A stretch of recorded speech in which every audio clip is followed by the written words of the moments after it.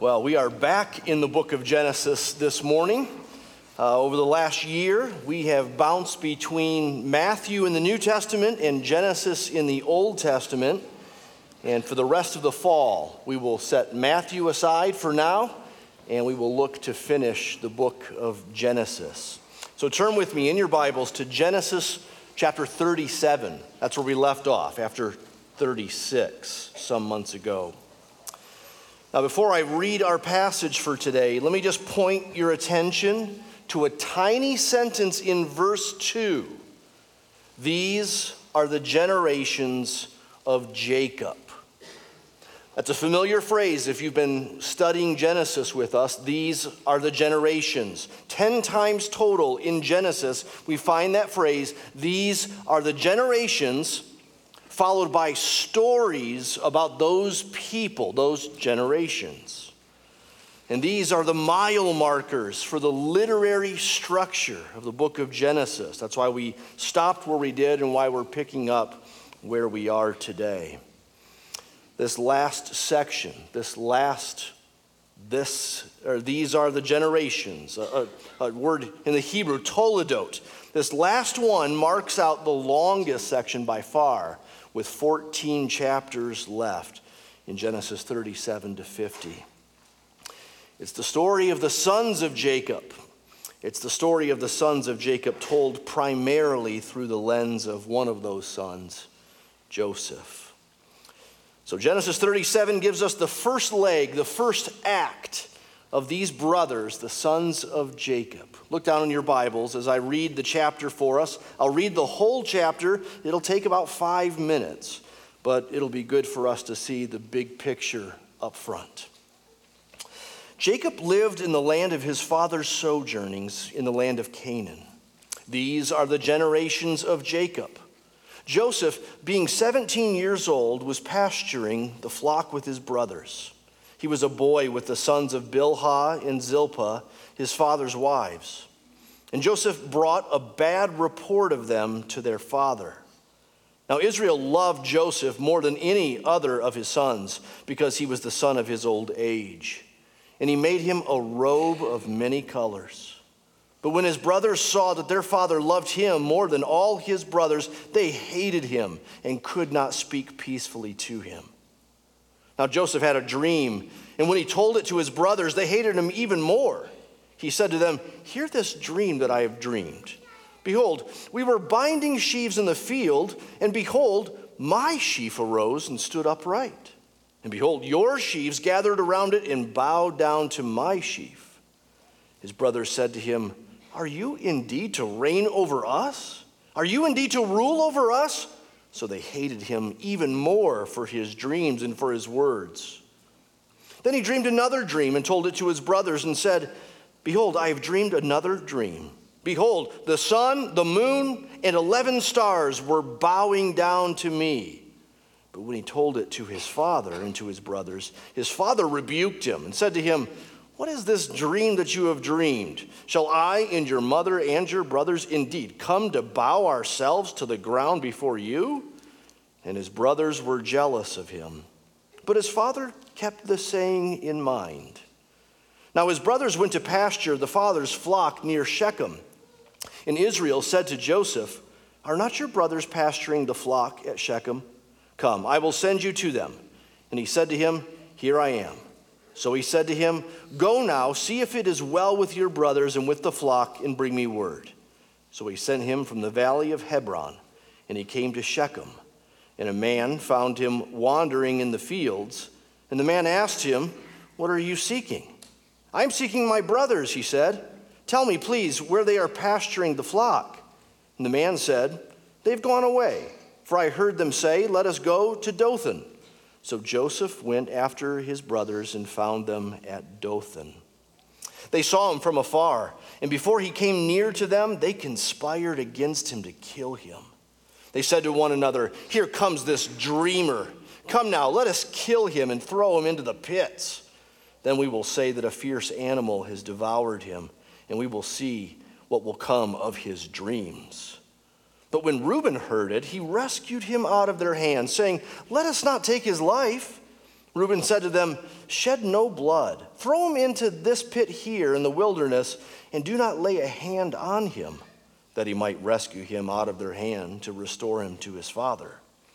So when Joseph came to his brothers, they stripped him of his robe, the robe of many colors that he wore, and they took him and threw him into a pit.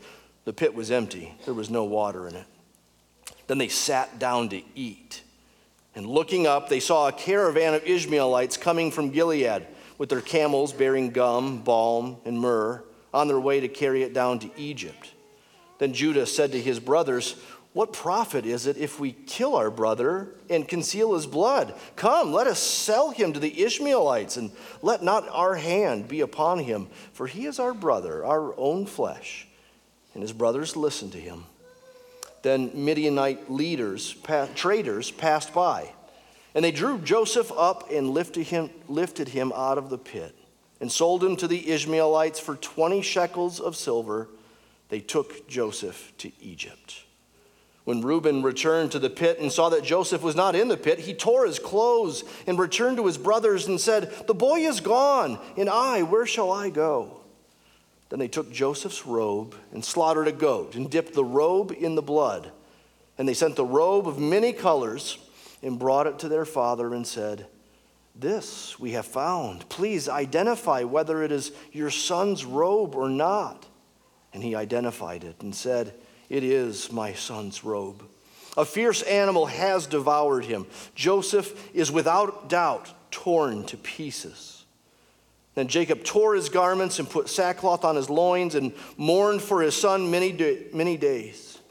All his sons and all his daughters rose up to comfort him, but he refused to be comforted and said, "No, I shall go down to Sheol to my son mourning." Thus the father wept for him. Meanwhile, the Midianites had sold him in Egypt to Potiphar, an officer of Pharaoh, the captain of the guard. Well, notice right up front the geographic significance of this chapter, especially as it moves from beginning to end. Verse 1, Jacob lived in the land of his father's sojournings in the land of Canaan. That is the land. That's the land promised to Abraham and his offspring back in Genesis 12 and again in 15 and again in 17 and then repeated again and again to the subsequent generations. In our earlier studies of Genesis, we've been occasionally keeping track of the geographic movements and noting when God's people are in the land or out of the land or back in the land. And here, they're clearly in the land. They don't fully possess it yet. That won't come until the days of Joshua. They're sojourners, but they're in it. God's promises so far are holding true. The plan is advancing, even if at a snail's pace. But where does the chapter end? The Midianites sold Joseph to Potiphar's house in Egypt. The favored son was sold, taken, enslaved to foreigners. He's gone, hundreds of miles away from the promised land and from the family of promise. Isn't it so typical of the storyline of Genesis that just when you think, progress, fulfillment, then a screeching halt, there is a problem, there is regress. At least so it seems. And how that apparent regression happens in our chapter between verse 1 and verse 36 is even more breathtaking. The brothers' betrayal, enslavement, deception, presumed death, a father grieving. It raises the question of what is going on here in the plan of God. What is God up to here? Where is God here? Did you happen to notice that God is not mentioned anywhere in the whole chapter? He's not on anyone's lips. He's not on the lips of the narrator. Where is he? Does he not see Does he not care? Is he not involved? Well, that's what we want to know in the end of our time together this morning. That's what we need answered eventually. But to get there, we'll work our way through the passage under four headings. Four headings. Here's the first: family tensions. Family tensions. That's what we see in the first 11 verses of our chapter. And there are several family dynamics, or really family dysfunctions, that are going on, starting with Joseph's tattling. 17-year-old Joseph was shepherding with four of his brothers one day when they returned, and Joseph brought a bad report of them to their father. Now, sometimes telling mom and dad what a sibling has done, well, it's the right thing to do. It's even the loving thing to do. Sometimes you gotta do it. Sometimes. And sometimes a report to mom and dad can be petty. It can come simply out of a desire to get a sibling in trouble. It can sometimes be exaggerated or even completely false. And it appears that that's what Joseph was doing here. Not the former, but the latter. The two Hebrew words behind our English words, bad report, are always negative. Elsewhere in the Bible, they're always an exaggeration or a falsehood. And that's what Joseph was doing. Now, Joseph will prove to be a godly guy in the end. In fact, he's actually one of the brightest shining lights among all the pretty flawed figures in the book of Genesis. But here, we're reminded that he wasn't perfect, he wasn't sinless, and at 17, he could be a bit of a brat, a tattler. And then you add to the mix Jacob's favoritism of Joseph. Verse 3. Israel, or Jacob, loved Joseph more than any other of his sons. And this is far from the first time we've seen favoritism in the book of Genesis. Do you remember that Jacob was once somebody's favorite back when he was a kid? His mom, Rebekah, favored Jacob, while dad, Isaac, favored Esau. Then you fast forward to the grown-up Jacob, and we find him with two wives. He loves one, not the other. And with both the wives and the sons, Genesis shows that favoritism in families causes big problems. Jacob should know that. Parents, you should take note of it. I'm sure we all joke at times about which kid is our favorite right now. You might elbow your wife about which one you like the most. Wink, wink. I know you can't have favorites. I know that there are times when this kid's more aggravating than that kid, or you're proud about this thing with this kid and maybe concerned about this thing with another kid. That's all normal. But hopefully you can see here, there's a kind of favoritism that just ruins a family. Those who aren't favored feel hated, and they despise the one who is favored. Jacob's favoritism isn't subtle or suppressed. It's just out in the open. It's known. It's even celebrated and flaunted. And so he makes for his son a special robe, a robe of many colors, most of our translations say. The Hebrew can mean robe with long sleeves. But regardless, it was likely both long and colorful. It wasn't just a nice robe. It wasn't just fancy digs, fancy threads. No, this would have been a status symbol. It was the sign that the mantle of the family was being passed in the next generation to Joseph specifically, not his brothers. It even carried the significance of royalty. The second to last born at age 17 wears the princely status, and he flaunts it. And how did the brothers respond? Verse 4, they hated him. They couldn't speak peacefully to him. And then you add to the mix these dreams, Joseph's dreams. Now, as we'll see in upcoming chapters of Genesis, these were divinely given dreams. They will indeed come true. And whether Joseph needed to tell his brothers about these dreams, it's not clear. I'd say probably not, certainly not a second time. Nevertheless, he did. There's dream 1 in verse 7. It's a dream about the sheaves. Behold, we were binding sheaves in the field in this dream, and my sheaf arose and stood upright. And behold, your sheaves gathered around it and bowed down to mine.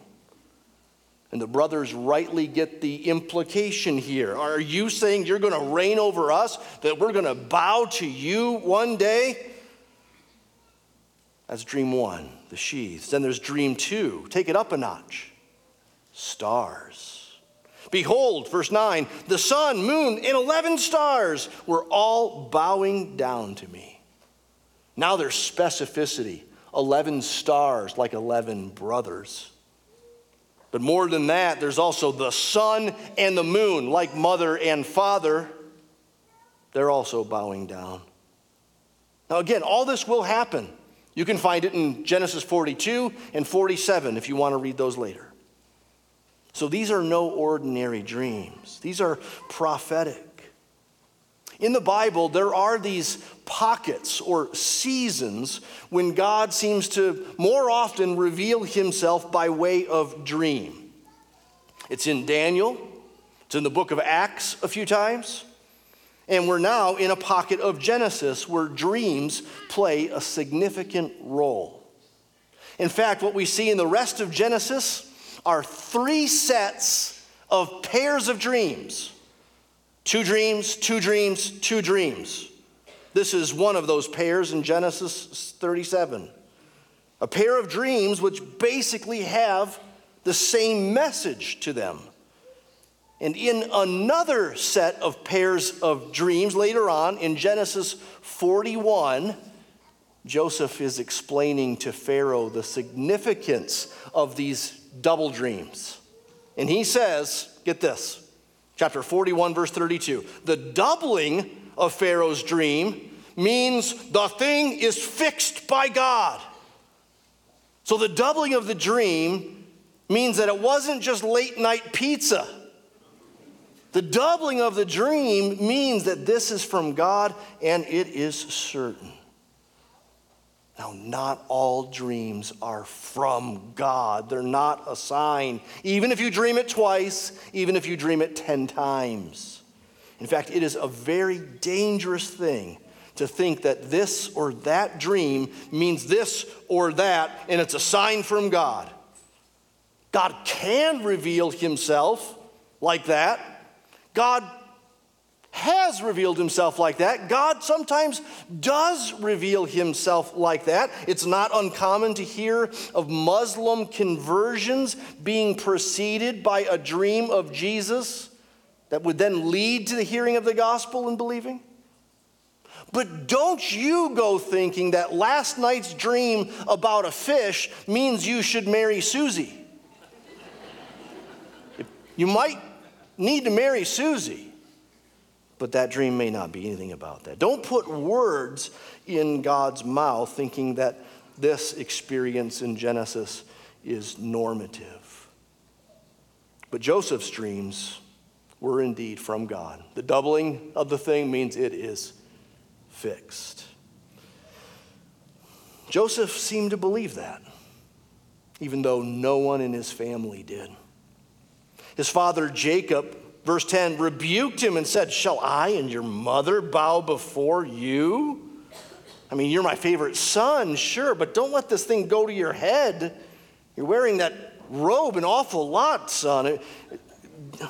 Don't think that one day you're going to be Lord over your old man. Will you? Might you?" Verse 11. His father kept the saying in mind. He tucked it away. I mean, after all, Jacob was God's chosen man in his generation, even though he wasn't the firstborn in the family. I mean, backing up to the beginning of Genesis, God favored Abel's sacrifice over Cain's, despite Abel being the younger, not the older. God moves in mysterious ways. God moves in seemingly upside down ways.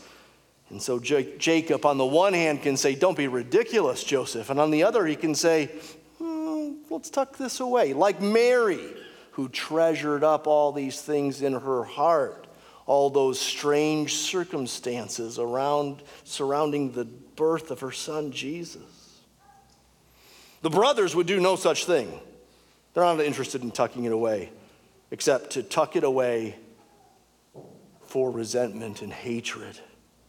There's a growing hatred. The word hate is used 3 times. Verse 4, verse 5, verse 8. It's hated, hated even more, hated even more. And then verse 11, they were jealous of him. And if it sounds like jealous is a softer word than hate, actually in the Hebrew it's not. That's the hardest one of them all. This is jealous like when a man's wife is defiled and he's thinking about killing the other man. So this is getting bad. This is a dysfunctional family.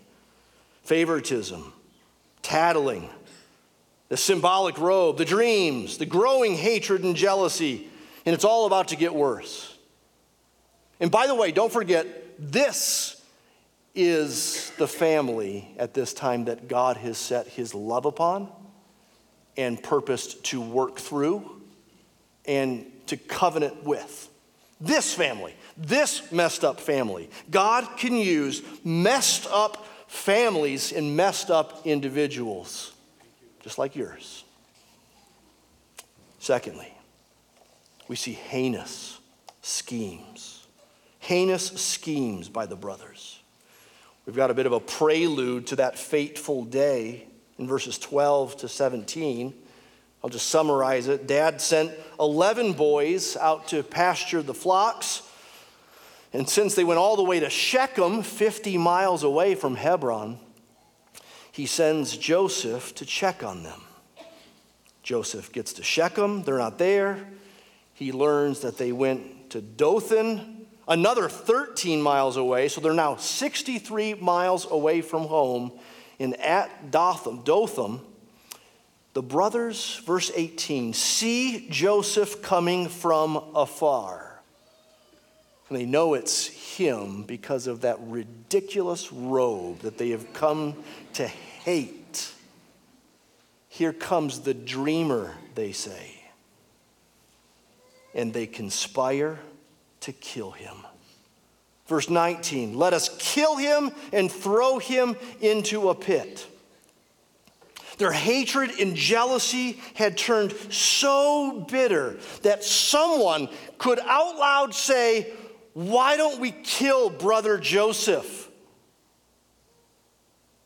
Let's kill him and cover it up and lie to dad. This is their brother. This is mom's son, dad's son. They say in verse 21, we will see what will come of his dreams. Realize how bad that is. I mean, if his dreams are really from God, then this is blasphemy. They are resisting God. This is Psalm 2 kind of stuff. Conspiring against the Lord and against his anointed. Now, how does it get this bad? How do people get this bad? Well, not all at once. It begins with resentment and anger. And it probably grows with gossip, and jealousy, envy, hatred, more hatred, more hatred. It probably involves some level of group think to get to this point, doesn't it? Kids, don't go along with bad guys and girls when they're going astray. Memorize Proverbs 1:10. Memorize it today. You can. When sinners entice you, do not consent. When sinners entice you, do not consent. Say it with me out loud. When sinners entice you, do not consent. Well, don't consent. Or intervene if you can. That's what Reuben did, or kind of did. Reuben, verse 21 says, let's not take his life. Verse 22, let's just throw him into a pit. Reuben, the eldest son, remember back in chapter 35, he was the one who defiled his father's concubine. As a result, he lost his birthright. Well, now, perhaps as an attempt to get back into Dad's good graces, he proposes the brothers not kill Joseph, just throw him into a pit. And it seems, as we piece this together, it seems that his hope is that he'll come back later, perhaps when the brothers aren't there, and he'll rescue Joseph from the pit, and he'll return him to his father, no doubt with reward. Well, the first half of his plan works. Verse 23, they stripped him of his robe, the robe of many colors. They took him and threw him into a pit. The pit was empty. There was no water in it. In these days, there would just be various pits, kind of like you see washing machines on the mesa. But have you ever been out there? Get yourself a dune buggy and just go look.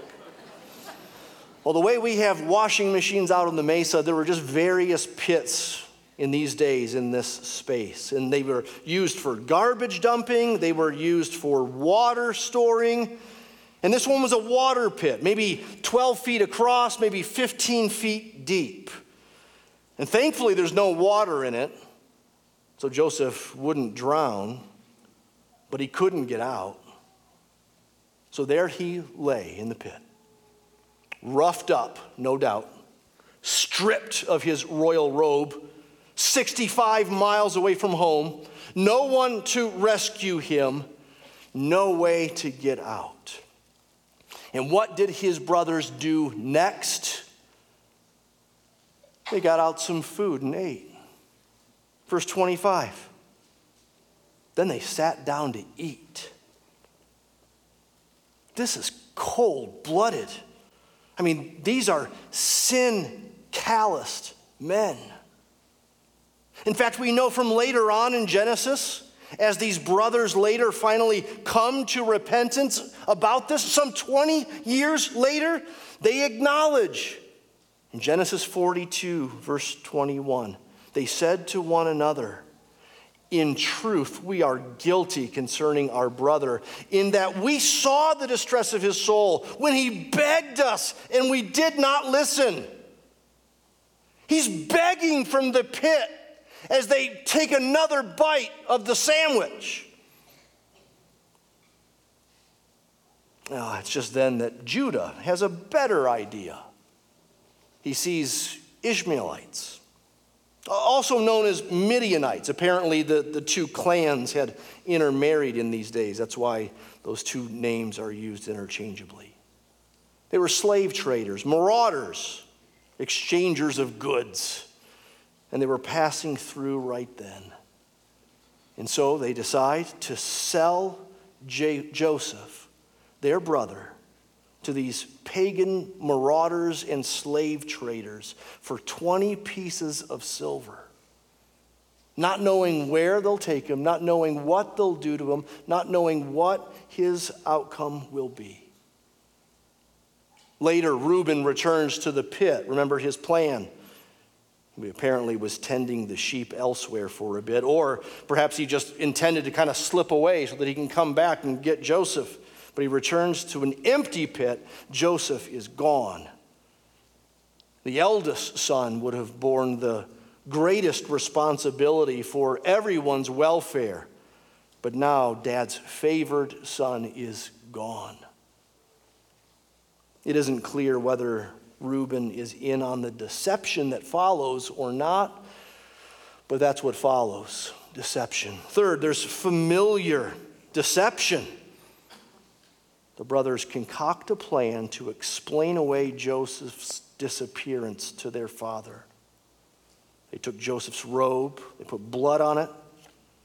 They sent the robe back to their father and said, "This we have found.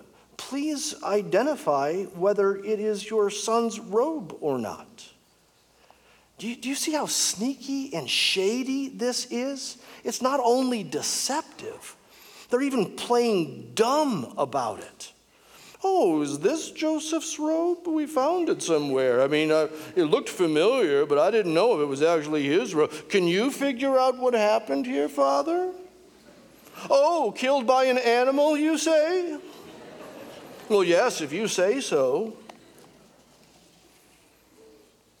Jacob himself, ever the deceiver, was once deceived his own dad. Remember that?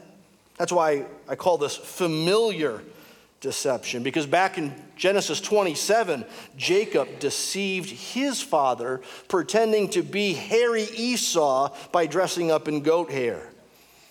It's eerily similar. But here, despite his trickery of the past, here he's none the wiser. He is deceived, and so he grieves. A week of grief was customary in these days when a loved one died. When it was a remarkable figure who died, like Moses, the people grieved for a whole month. But Jacob resolves to grieve his son's death until his dying day.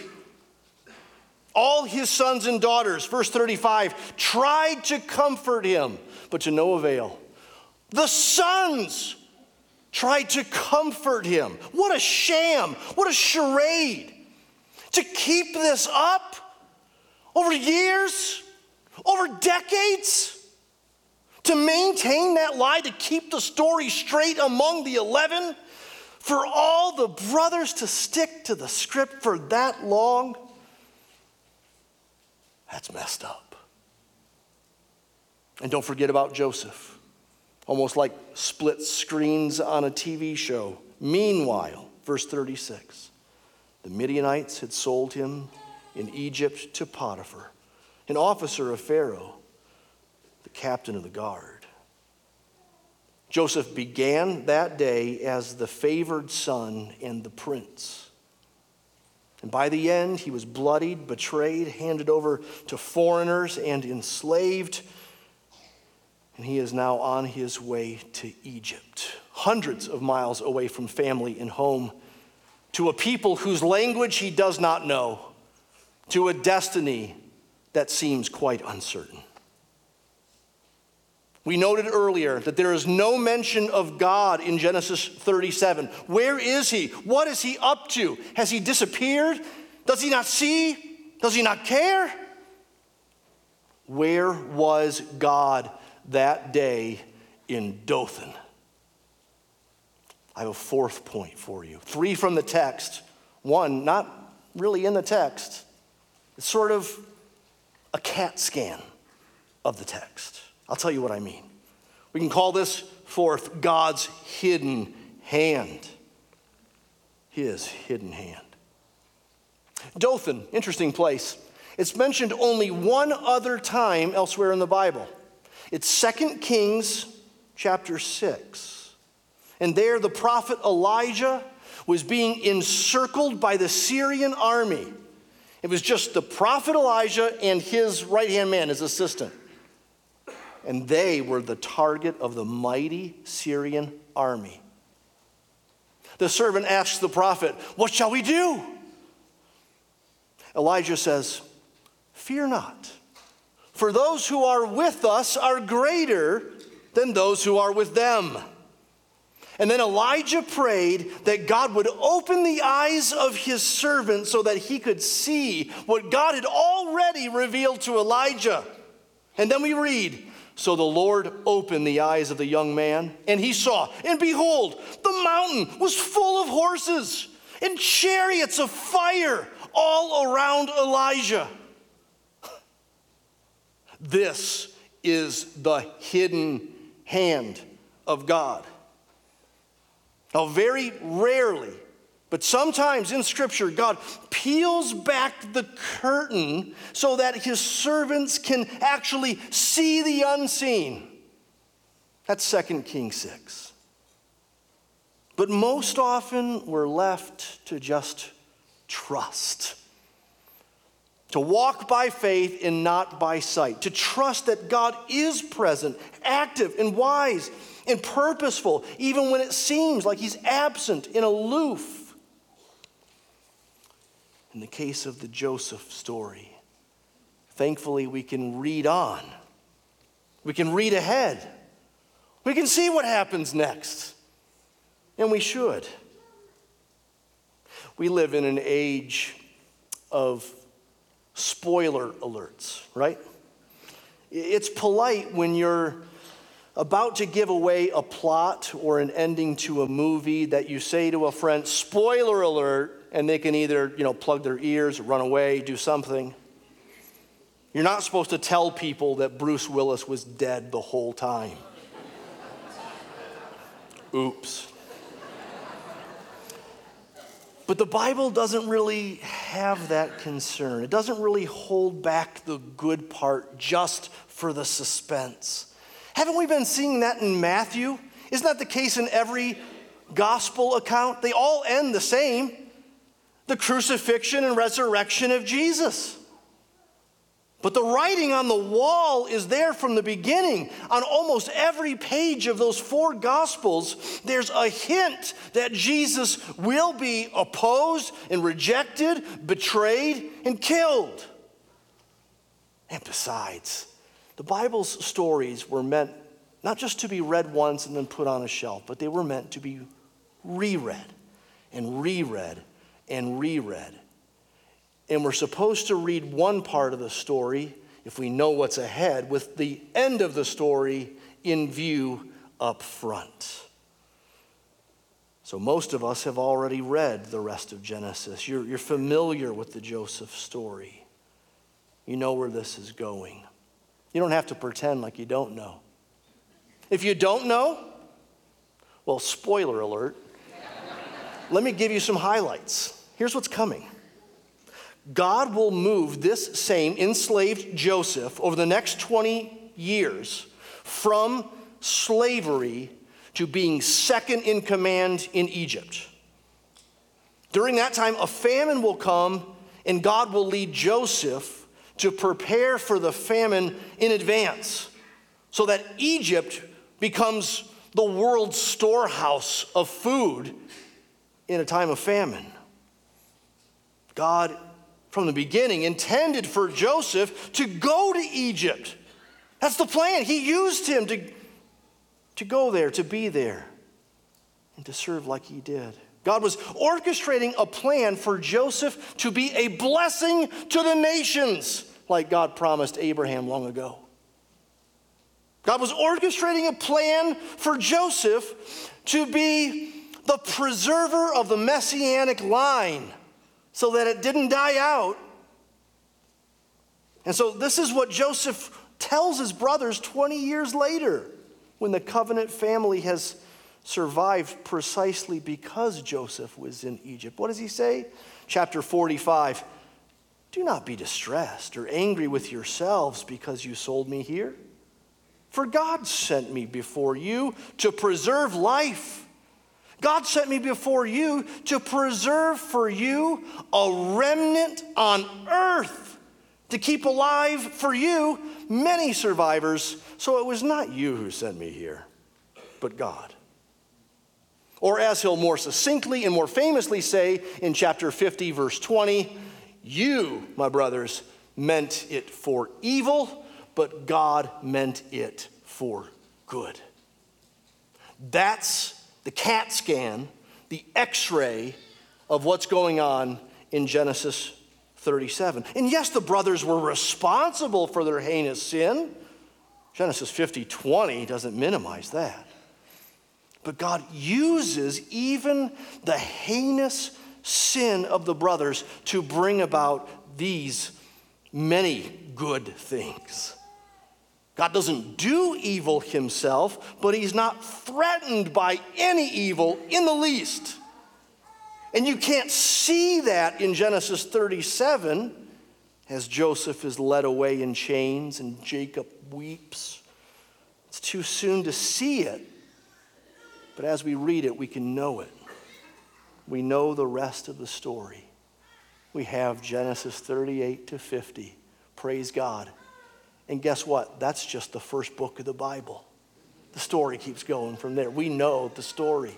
We know that eventually we get to another Joseph-like figure who just typifies all this. Jesus.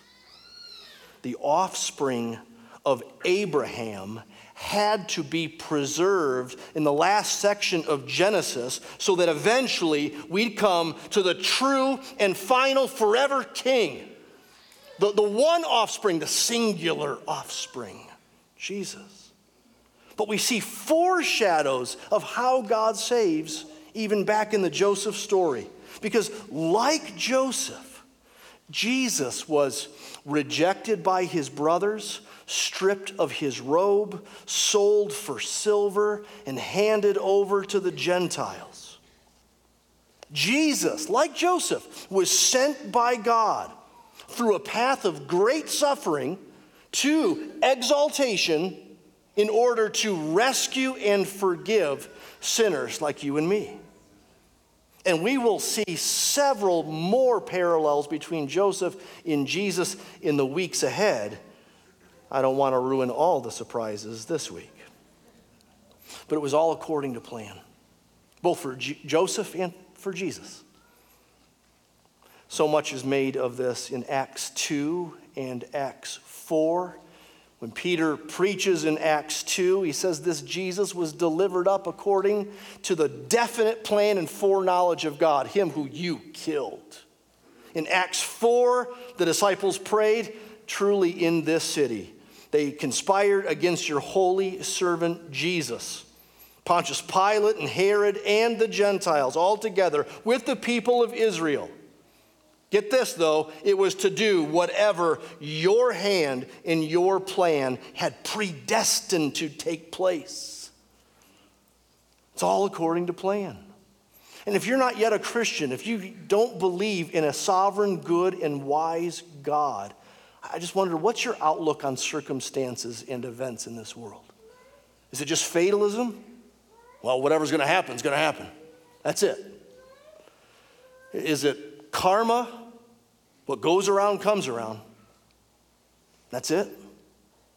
Or, mysteriously, mind-blowing as it is, there is a sovereign God in heaven who rules over the affairs of men.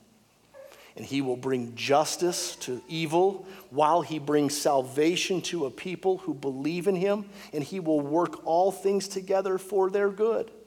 And he has done this supremely. Here's how we know it's going to be good for us, because of what Jesus did upon that cross and in his resurrection. And so they can say in Acts 4 as well, they can say this: there is salvation in no one else. There's no other name by which we must be saved. Would you be saved by this Jesus today and be reconciled to the Father? If you've come to believe that already, well then, God's hidden hand is active in your life. He is no less involved in your crazy, topsy-turvy, messed up life than he was in the life of Joseph or even his son, Jesus. Didn't we just see that in Matthew? Not one hair falls to the ground apart from his will. He cares for sparrows, so he'll care for you. I know we don't have it all at once. We live day to day, don't we? We can't just fast forward to the end. We can't read ahead in our own lives. That's how it was for Joseph as he lived this out. He had to trust that God was with him and had purposes for it all, even though he couldn't see it yet. He couldn't see it until he saw it. But he had to go through it. And you and I are going through it. And as we go through it, we look back to Joseph. We find fresh encouragement there. We look back to Jesus, not only as our salvation, but also as this perfect example of God's sovereignty over the most evil ever done in this world, the crucifixion of the Son of God, but for a purpose, for our salvation. We keep going back to those hallmark verses of the New Testament, like Romans 8:28. All things work together for our good, for those who love God and are called according to his purpose. All things are working together for good. Say it over and over. Tell it to yourself. Believe it to be true. Put James 1:2 in your pocket. Consider it pure joy, brothers, when you go into various trials, knowing that the testing of your faith is working patience. Let patience have its perfect work. Keep growing in your knowledge of this sovereign God. Keep reading good theology like that which you find in the old Westminster Confession about the providence of God. It says this, let this blow your mind. God, the great creator of all things, upholds, directs, disposes, and governs all creatures, actions, and things, from the greatest even to the least, by his most wise and holy providence, according to his infallible foreknowledge and the free, immutable counsel of his own will, to the praise of the glory of his wisdom, power, justice, goodness, and mercy. Take that into the doctor's office as you await the diagnosis. And keep, church, just keep meeting like this. Let's just come back next Sunday and the next. Let's keep walking through life's trials together. Keep singing of truths like this, that God moves in mysterious ways, his wonders to perform. He plants his footsteps in the sea and he rides upon the storms. And let's together look ahead. Let's look ahead to that final day when all that is hidden will be revealed, when all that is mysterious will be seen. We may not know what's next in our lives, but we know the end. We know the end. We may not know what's next in the story of our lives, but we know how the story ends. Let's live like it. Let's pray. Oh Lord, we thank you for your wonderful, mysterious ways and your kind and gracious, good purposes to not only save a people, but to orchestrate events in their lives for their eternal good. Oh, even painful ones, Lord. Help us to trust you. Help us to walk by faith and not by sight. Because of Jesus, we pray. Amen.